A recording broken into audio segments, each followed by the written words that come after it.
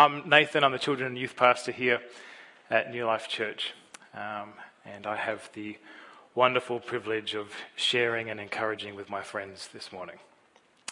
So, all right, to start this morning, I want to invite you to get a Bible out. I want you to open it up. And I want you to find the book of Titus.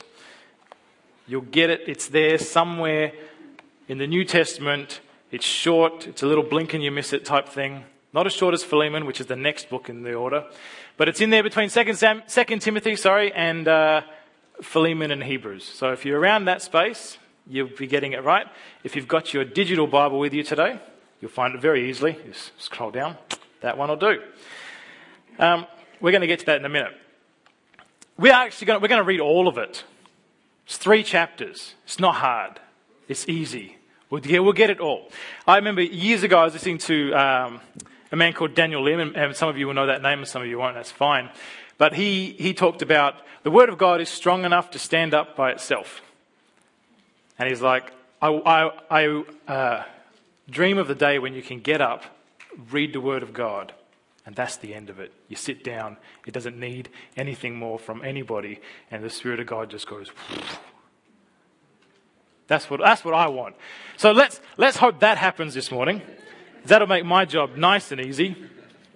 But failing that, I have prepared some things. Okay. So what we're looking at with the book of Titus is a letter written by Paul to his associate Titus on the island of Crete. Titus has been left there to strengthen the church, particularly to establish elders and leaders within the church. Now, here's a little map. There's Crete there. Back in 2013, my wife and I had the wonderful privilege of spending 6 weeks traveling around the world. And as part of that, we participated in a Bible tour. So if you're thinking about Israel, do it. That's a Bible tour. It's not what we did. We did a New Testament one, but go for it. If you're like, at least turn up for the info and stuff, all right? But we took part in this Bible tour, and it started here in Izmir, where the ruins of Ephesus are. And then we had the arduous and difficult task of taking part in a Mediterranean island hopping cruise. And we bounced around and wound up in Athens. We actually managed to stop at Patmos for an afternoon as well, which is interesting. But we went to Crete. There's the boat, just to make you jealous, I guess. This is the church, Agios Titus, in Heraklion town. Going back here, they've spelt it with an I. I've spelt it with an H because I did. And that is the church that is there as a monument to Titus. There's me, young, carefree. No mortgage, no children, less grey.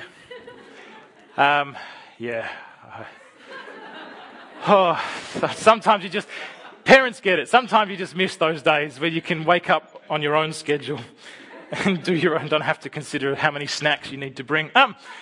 This is the inside of the church. This is not my photo because you aren't actually allowed to take photos inside. It was one of the things, once you're inside one of those sort of sacred sites, you couldn't take photos. So I had to get that one from somewhere else. And they actually have the skull of Titus still there today as a bit of a monument, I guess. Anyway, so we got to see, there you go, Titus, colorized photo. And a painting of Paul and Titus holding up the Cretan church. All right? So we got to go there, 100% would recommend. It's great. History is wonderful. Bible history is awesome. It helps you give context for some amazing things. You know, we've been to Ephesus. We've seen the library. We've seen these, what are they called? Not Colosseum things, although we did see that.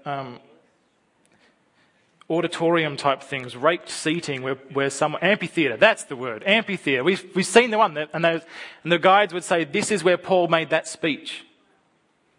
This is the amphitheater in Ephesus where he made that speech. And you stand there and go, wow. Or you're standing in Corinth and it's like when Paul talks about food sacrificed to idols and whether you're comfortable eating that or not, the context is this monthly festival where just thousands of animals were sacrificed. And that right there is the butcher where it was done. And then there'd be like too much meat, so they're practically giving it away. So Paul's actually talking about like, hey, there's cheap food there. It's okay to eat it. If you don't want to, that's fine, don't. But if you want to, you can, because it's cheap. Very practical man. So whenever we look at Scripture, context matters. So my talk is going to focus on Titus chapter 2, verses 11 to 14. It's only a little part of it, a little part of a little book. But because it's a little book, I thought it'd be good to read it together. Let's start. I'll read, you follow along. I'll make it easy for you. Titus chapter 1. This letter is from Paul, a slave of God and an apostle of Jesus Christ. I have been sent to proclaim faith to those God has chosen and to teach them to know the truth that shows them how to live godly lives. This truth gives them confidence that they have eternal life, which God, who does not lie, just that little phrase, that matters. You'll see why. Keep that in mind. God, who does not lie, promised them before the world began. And now at just the right time, he has revealed this message, which we announce to everyone. It is by the command of God, our Saviour, that I have been entrusted with this work for him. I am writing to Titus, my true son in the faith that we share. May God, the Father, and Christ Jesus, our Saviour, give you grace and peace. I left you on the island of Crete so you could complete our work there and appoint elders in each town as I instructed you. An elder must live a blameless life. He must be faithful to one wife, and his children must be believers who don't have a reputation for being wild or rebellious. A church leader is a manager of God's household, so he must live a blameless life. He must not be arrogant or quick-tempered. He must not be a heavy drinker, violent or dishonest with money. Rather, he must enjoy having guests in his home, and he must love what is good. He must live wisely and be just. He must live a devout and disciplined life. He must have a strong belief in the trustworthy message he was taught. Then he will be able to encourage others with wholesome teaching and show those who oppose it where they are wrong. For there are many rebellious people who engage in useless talk and deceive others.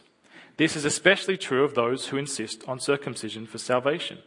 They must be silenced because they are turning whole families away from the truth by their false teaching. And they do it only for money. Even one of their own men, a prophet from Crete, has said about them, the people of Crete are all liars, cruel animals, and lazy gluttons. This is true. So reprimand them sternly to make them strong in the faith. They must stop listening to Jewish myths and the commands of people who have turned away from the truth. Everything is pure to those whose hearts are pure, but nothing is pure to those who are corrupt and unbelieving, because their minds and consciences are corrupted. Such people claim they know God, but they deny him by the way they live. They are detestable and disobedient, worthless for doing anything good. As for you, Titus, promote the kind of living that reflects wholesome teaching. Teach the older men to exercise self-control, to be worthy of respect and to live wisely. They must have sound faith and be filled with love and patience. Similarly, teach the older women to live in a way that honors God. They must not slander each other or be heavy drinkers. Instead, they should teach what is good. These older women must train the younger women to love their husbands and their children, to live wisely and be pure, to work in their homes, to do good, and to be submissive to their husbands. Then they will not bring shame on the word of God.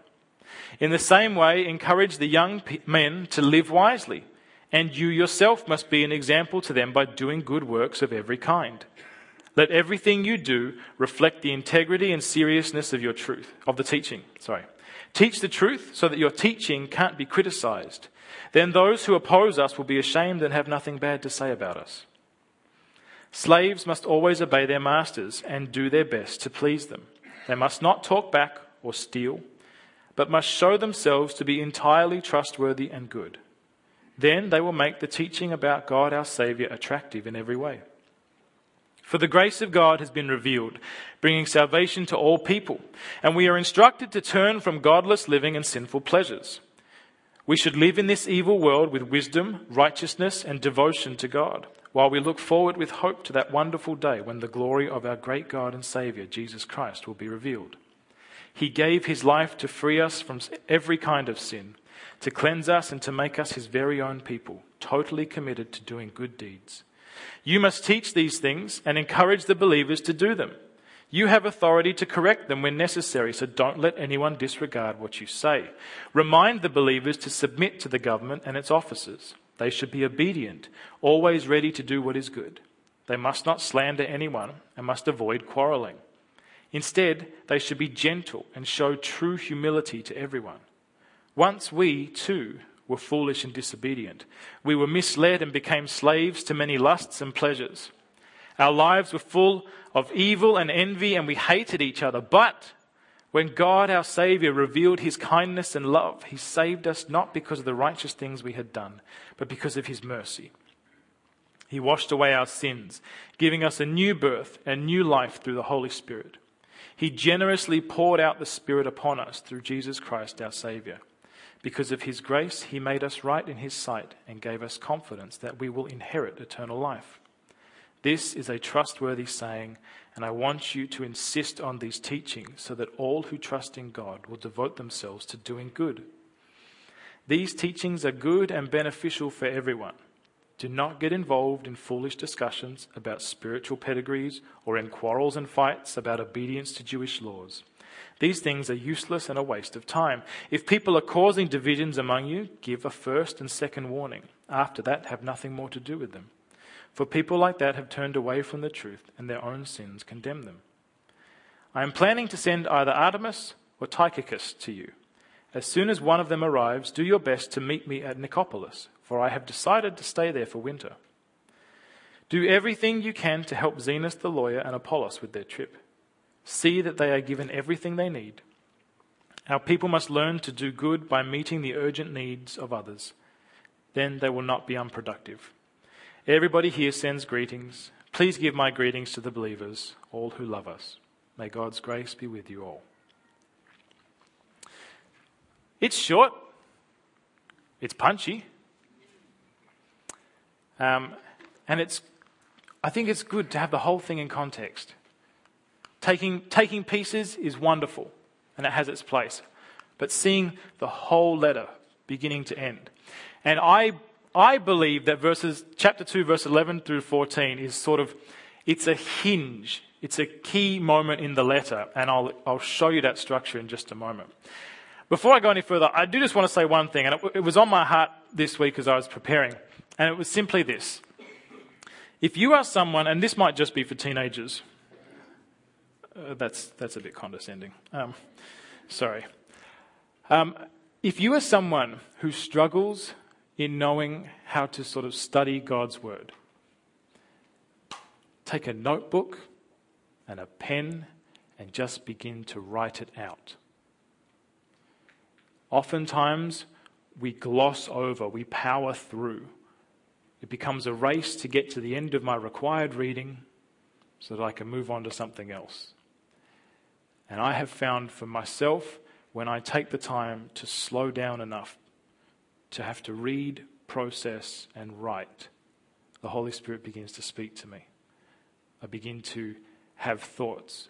What's motivating that when he says that? What does that look like in my life? How would I do that when I slow down? And so that's just a little tool. I use it all the time. I have a journal that's just got chapters and chunks of Bible passages written out. And I did it this week with Titus. So, all right, let's go. Paul is calling for righteous living. The reason being, if you want to turn there, it's in verse 12 of chapter 1. Cretans have a reputation for being liars, cruel animals, and lazy gluttons. So do you see when he says God who does not lie, he's speaking directly into their reality. God who does not lie, into a people who have a reputation for lying. The little things, they're all in there. Paul is saying live righteously, live godly, live Christ-like. And then it builds to this because moment in chapter 2. And then he finishes with live righteously. Paul's exhorting Titus Oh, I skipped ahead too far. Paul's exhorting Titus and the other Christians to confront the culture in a positive way by teaching about God our Saviour, making the teaching of God our Saviour attractive. Here we go. Now we'll start here. Chapter 2. As for you, Titus, promote the kind of living that reflects wholesome teaching. One of the things that Titus seems to be confronting is the disconnect between the gospel the Cretans profess and their lifestyles. Paul is highlighting the connection between right thinking and right living, or wholesome teaching. Or you might call it orthodoxy, that is right thinking or right worship, and orthopraxy, right living. The way we live demonstrates the gospel we believe, or our lifestyles reveal exactly what we believe to be true. You cannot hide that. It comes out. I've been reading a book by a man called Stephen McAlpine. It's called Being the Bad Guys, How to Live for Jesus in a World That Says You Shouldn't. And it was featured in New Life News as a featured resource. I'd encourage you to go and grab that and have a read. It's in the library, or unless someone here has already borrowed it. He touches on this connection as a means to counter the negative cultural narrative about Christians. He says this: and the way we live must be shocking in a way that is also compelling. It must raise questions for those looking on. Questions such as, if their way of thinking about sexuality and individual expression is so wrong, how come their lives look so good? Or if they're supposedly given over to hate speech, how come they serve and love their enemies? Or why is their speech so measured when they are scorned on social media? Or why are their marriages strong, their single people chaste, and their same-sex attracted people so fulfilled by non-sexual relationships? The way that we live demonstrates the gospel we believe. And Paul is saying that in chapter 2. If you go, sometimes it doesn't come out in your Bible well, but I was looking at it. He says, he's got these little bits. Teach older men. Teach older women. And at the end of that little bit says, then they will not bring shame on the word of God. Encourage younger men to live wisely. Then those who oppose us will be ashamed and have nothing bad to say about us. Slaves, obey your masters. You will make the teaching of God our Saviour attractive in every way. The way that we live our lives should reflect the gospel that we believe, and it should be attractive because the good news of Jesus is attractive in a broken world. Thank you. Please feel free. I like feedback. I'm trying to coach the teens to be a bit more vocal on Friday nights. That's thrown me. Sorry, let me just recenter for a second. The way we live demonstrates the gospel we believe. You cannot separate the two. Now I want to move on to my point here. Chapter 2, verses 11 to 14. And there's a phrase I want you to remember, even if you forget everything else that I say this morning, and it's this. Grace is a person, Jesus, who transforms us into his image. Let's look at verse 11. For the grace of God has been revealed, bringing salvation to all people. Now there's a couple of things I want to draw your attention to. Paul uses the word for. He's linking everything that he's just said with everything he's about to say. It's not a new idea. It is the motivation for what he's just said. Live rightly, live rightly, live rightly, live rightly for. It's not a list of rules and commands, okay? There's an intrinsic motivation built in there. For the grace of God has been revealed. That's the reason. It's interesting to note, I find it interesting to note, that this is a reversal of Paul's usual way of speaking. Paul typically goes, God is so big, so awesome, this is amazing. And then you get verses like Romans 12 verse 1. Therefore I urge you, brothers and sisters, in light of God's mercy, to offer your bodies as living sacrifices. So because God is big, live like it. Now he's speaking to a people who there's a disconnect between life and truth, or their gospel and the way they're living. So he sort of reverses it. It's nothing major. I just find it interesting. And you might as well. So the reason for right living is because the grace of God has been revealed. Salvation is brought through Jesus.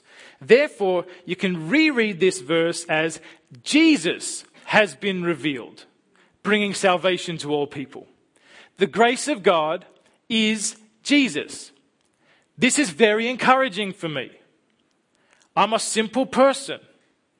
Sometimes the language that we use in church and in Christianity gets a little bit fiddly. We have some words, big words, Colin Buchanan, big words that end in shun. See, the mums get it. Some, like we've made up half those words to explain things. And so when we try and talk with people, propitiation, excuse me, it almost sounds like a sneeze.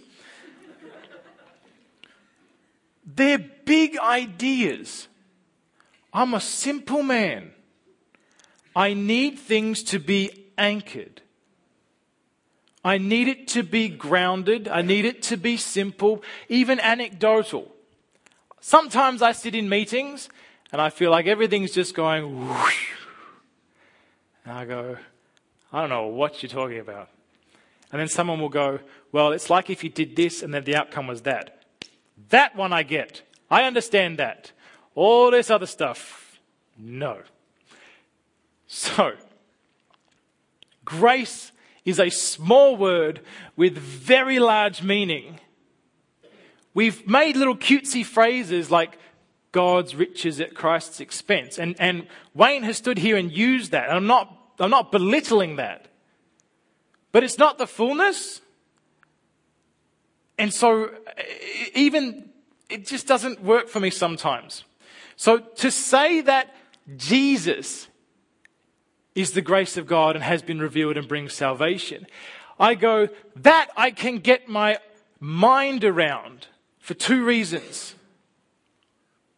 It helps me understand salvation is Jesus only, which is obvious. We get that, but it just reaffirms it for me. And the second one is this. It gives me a model. I get to look at the life of Jesus and go, that is what the grace of God looks like worked out in a human life. Now I have a target. Someone once said to me, you've heard the phrase like to err is human, to err, is that what the phrase is? To err is human? Yeah. Or I'm broken and sinful, I'm just a human, I can't get it right. A gentle rebuttal that I heard to that, and I'm going to pass it on to you, it's not mine, but it was simply this. Jesus was fully human. So to err is not human, it's something else. And so to look at Jesus and go, that is what the grace of God looks like. He did it, I can. It's hugely encouraging for me. The way this verse talks about the grace of God being revealed or appearing, I like to, it's not like it was never there.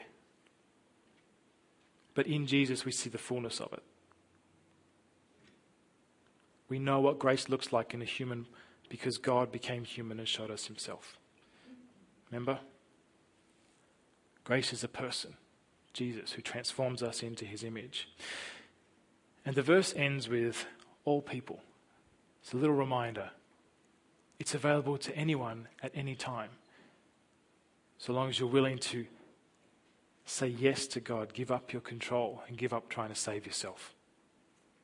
All right, verse 12.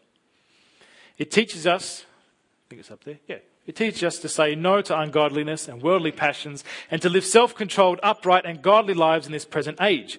So knowing that the grace of God has appeared in Jesus and that grace is Jesus, we can look again at verse 12 and we can say Jesus teaches us to say no to ungodliness and worldly passions and to live self-controlled, I nearly said uncontrolled, self-controlled, upright and godly lives in this present age. So how does Jesus teach us to say no to ungodliness? Well, I have a teacher in my household, my wife, and she said any good teacher will sort of follow this type of approach. Number 1, I show or I tell. Number 2, I do. Number 3, I help. Number 4, you do. And if you want, you can actually look at this laid out in the Bible. I show or I tell. You have got an Old Testament where God laying out this is what righteous living looks like. And the students being overwhelmed, like most students would, going, no. And Jesus says, all right, I'll show you. We have the life of Jesus living out righteousness through the grace of God. And then we have God helping. You have the Holy Spirit living inside you who helps you. And now it's your time to do. House church is a wonderful opportunity for you to do. I say that very sincerely. Push yourself a little bit. Hop out of your comfort zone. Try leading something. He's shown us. He's done it. He's helping. Just give it a go. Remember this. It's going to turn up a few more times. You're going to have it memorized by the end. All right? Grace is a person, Jesus, who transforms us into his image. You see, God is so kind in the way he trains us. Just like any learning process, we have successes and failures. The issue for us is always, what do we do with the failure? A few years ago, I was watching a 60 Minutes interview with a woman called Sarah Blakely. And she's the creator of Spanx. Women are going, men are going, At the time, she was recognized as the youngest self-made female billionaire. That is not the case anymore, but this was a while ago. And she told a story in the interview about how her father would sit with her and her brother at the dinner table throughout the week and say, what have you failed at this week? And his disappointment would not be in the failure. His disappointment would be if the child said, nothing. Because it meant they hadn't tried anything and they weren't giving things a go. The father was redefining failure not as not succeeding. It was a failure if you were not trying. Grace, that is Jesus, teaches us that our failures are not final. Just like a student is only a failure when they give up learning, we fail only when we give up on the grace of God, transforming us to be like Jesus. When we throw in the towel, we walk away, we spit the dummy, we're done, I'm out, see you, goodbye. That is where we fail. Sin is not a failure in the sense of it is bigger than the cross. It is bigger than the grace of God. It absolutely is not. We fail when we give up and walk away. The enemy would like to see us condemned for our failures. And this is where I start to get confused between this talk and the one I did at youth the other week, where I talked about how much God likes you. I talked about how failure is not the end of it. And David, in the deepest, darkest moment, turned to God. And God still said, I love you and I will help you. God does that. He helps. Always. You don't clean yourself up and then come to God. You come as your mess and he helps you. Grace is a person, Jesus, who transforms us. Transformation is not a Cinderella moment. Transformation is a life lived one foot in front of the other, continuing to pursue Jesus. So do not get caught up in a fairy tale that says, I will be zapped. Now, if you are someone who's been zapped, praise God, because it happens. It's the exception, not the rule. So it's not our stumbling or our sinning that defines whether we succeed or fail, but what we do after that. Do we give up? Do we walk away? Or do we hear God's voice in that moment that says, yes, I've always known you weren't enough, but I'm making you more like Jesus. Let's go again. That is my hope this morning, that when you leave here, you're encouraged to pick yourself up and go again. I don't know what you've walked in with today, from the week, from the morning, whatever it is, but I'm wanting you to leave with a buoyancy in your spirit that says, yeah, God is still for me. I can go again. And for parents, it's your kids as well. God is still for your kids. There is hope in that place. Don't give up. Verse 13. You see, we are not defeated. We have hope. It says, while we wait for the blessed hope, the appearing of the glory of our great God and Savior Jesus Christ. We have hope. It's not nothing that we cling to. There's an acknowledgement in here that our salvation is not complete until He comes. And that's why we long for His return. That's why we yearn for it. We long for the day when the fullness of our salvation will be realized. No more sin, no more death, no more crying. That day that is the appointed end of sin. And until that day comes, we live in this tension of what we call the already, but the not yet. We are saved, but this isn't the fullness of it. If this was it, it's a little depressing. But we hold on for hope. The grace of God is transforming you into the image of Jesus. And one day, we will see Him. And in the twinkling of an eye, we will be like Him. That is the fullness of our salvation, and we hold on to that. I love the idea. Right now is the only time that you can give God time. When we cross over into eternity, time is no more. It doesn't function that way. So right now, you can give God something that you cannot give Him at any other point. So we hold on for hope, and we give Him our time, we give Him our focus, we give Him our energy, because we know that great and glorious hope. One day we will be like Him, transformed in a moment, the fullness of salvation. But we live in this already but not yet. We are saved, but we're being saved. And just in case you need to see it again, Paul summarizes the gospel message in this way in verse 14. He gave His life to free us from every kind of sin, to cleanse us and to make us His very own people, totally committed to doing good deeds. You see, years ago I heard a preacher say that Jesus died for more than just you coping through life. Here in Titus, Paul says Jesus gave His life to free us from every kind of sin. Do you see that? Every kind of sin. Paul's not talking in generic terms about the condition of sin, although he could have. But he speaks and he says, every kind of sin, Jesus has come, the grace of God has appeared to free you from every kind of sin. And there's a level at which we sort of settle with sin. We accept that I'm going to struggle with this probably for the rest of my life. All right, that's fine. Or it's the onion thing. God peels back layers. Oh, there's more of it. Please stop. Right? Jesus gave His life to free you from the big and the small. His commitment to your freedom far surpasses your own. One little way that I see this, it's not quite the same, but it's like prayer for healing. There's certain sort of disorders, illnesses, whatever you want to call them, that we just sort of accept. This is part of life. We're just going to go for it. We're just going to rest like that. And I don't mean this as a criticism, but like asthma, diabetes, these things that are lifelong and impact us, but we just learn to live with it. We've settled. Glasses. Did God make you to have glasses? I don't think so.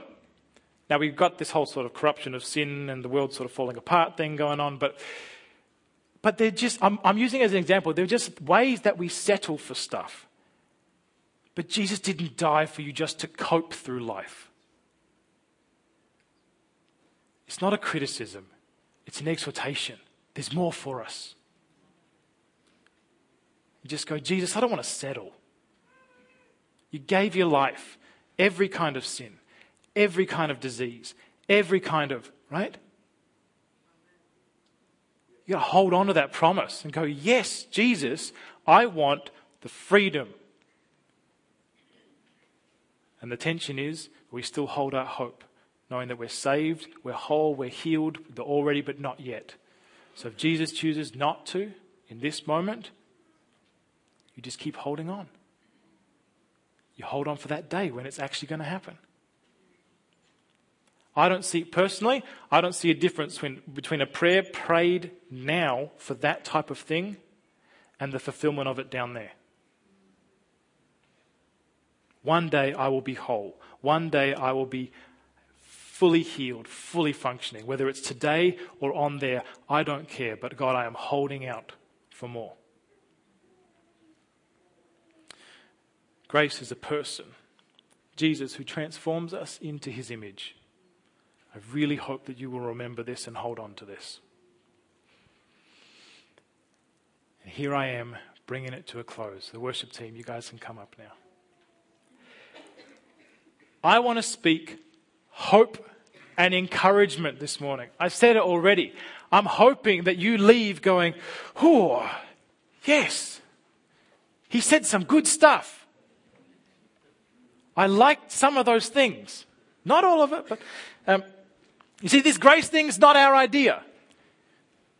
God chose to reveal his grace through Jesus. Nobody's twisting his arm. Nobody's forcing him to do it. It is a gift. See, we have Ephesians 2, verse 8 says, "For it is by grace you have been saved through faith, and this is not from yourselves. It is a gift of God." So because it's initiated by God, it's sustained by God, and it's completed by God, your job is to come along for the ride and hold on for dear life. See, God doesn't give up. 1 Thessalonians 5:24, "The one who calls you is faithful, and he will do it." Philippians 1:6, "We can be confident of this, that he who began a good work in you will carry it on to completion until the day of Christ." 2 Corinthians 4:9 says, "We are persecuted but not abandoned." Romans 8:1, "There is no condemnation for those who are in Christ Jesus." We don't do any of this. Jesus does. God does. The grace of God revealed to us. Tim Keller is a very intelligent man.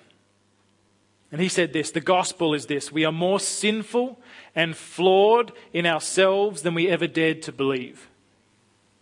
Yet at the very same time, we are more loved and accepted in Jesus Christ than we ever dared hope." So this morning, my encouragement is this: go again. When you stand up in a second, stand up and feel the burden just sort of lift off you and go, "Jesus, I am all these things and worse. But you are transforming me to look like you." And I'll say yes again today.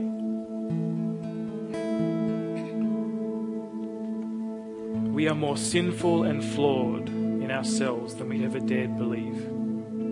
Yet at the very same time, we are more loved and accepted in Jesus Christ than we ever dared hope. And so this morning,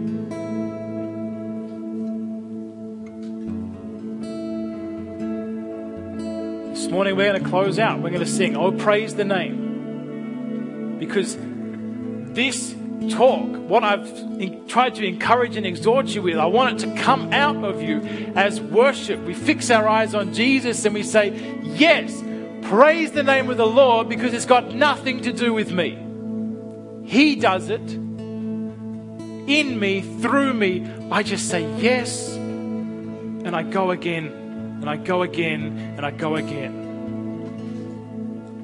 Can you do that this morning? All right, stand up.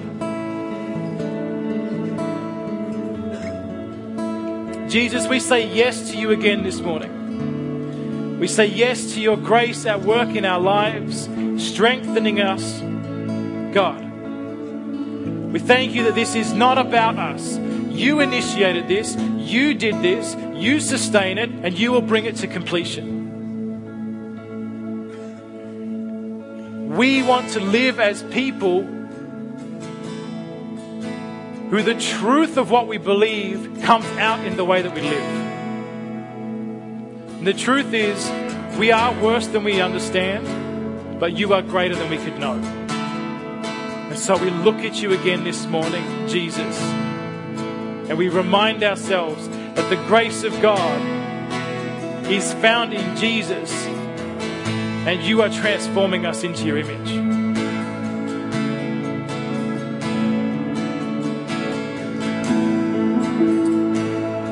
Amen. New Life, this morning to close, I bless you with these words from Jude. Now all glory to God, who is able to keep you from falling away and will bring you with great joy into his glorious presence without a single fault. All glory to him who alone is God, our Saviour, through Jesus Christ our Lord. All glory, majesty, power and authority are his before all time and in the present and beyond all time.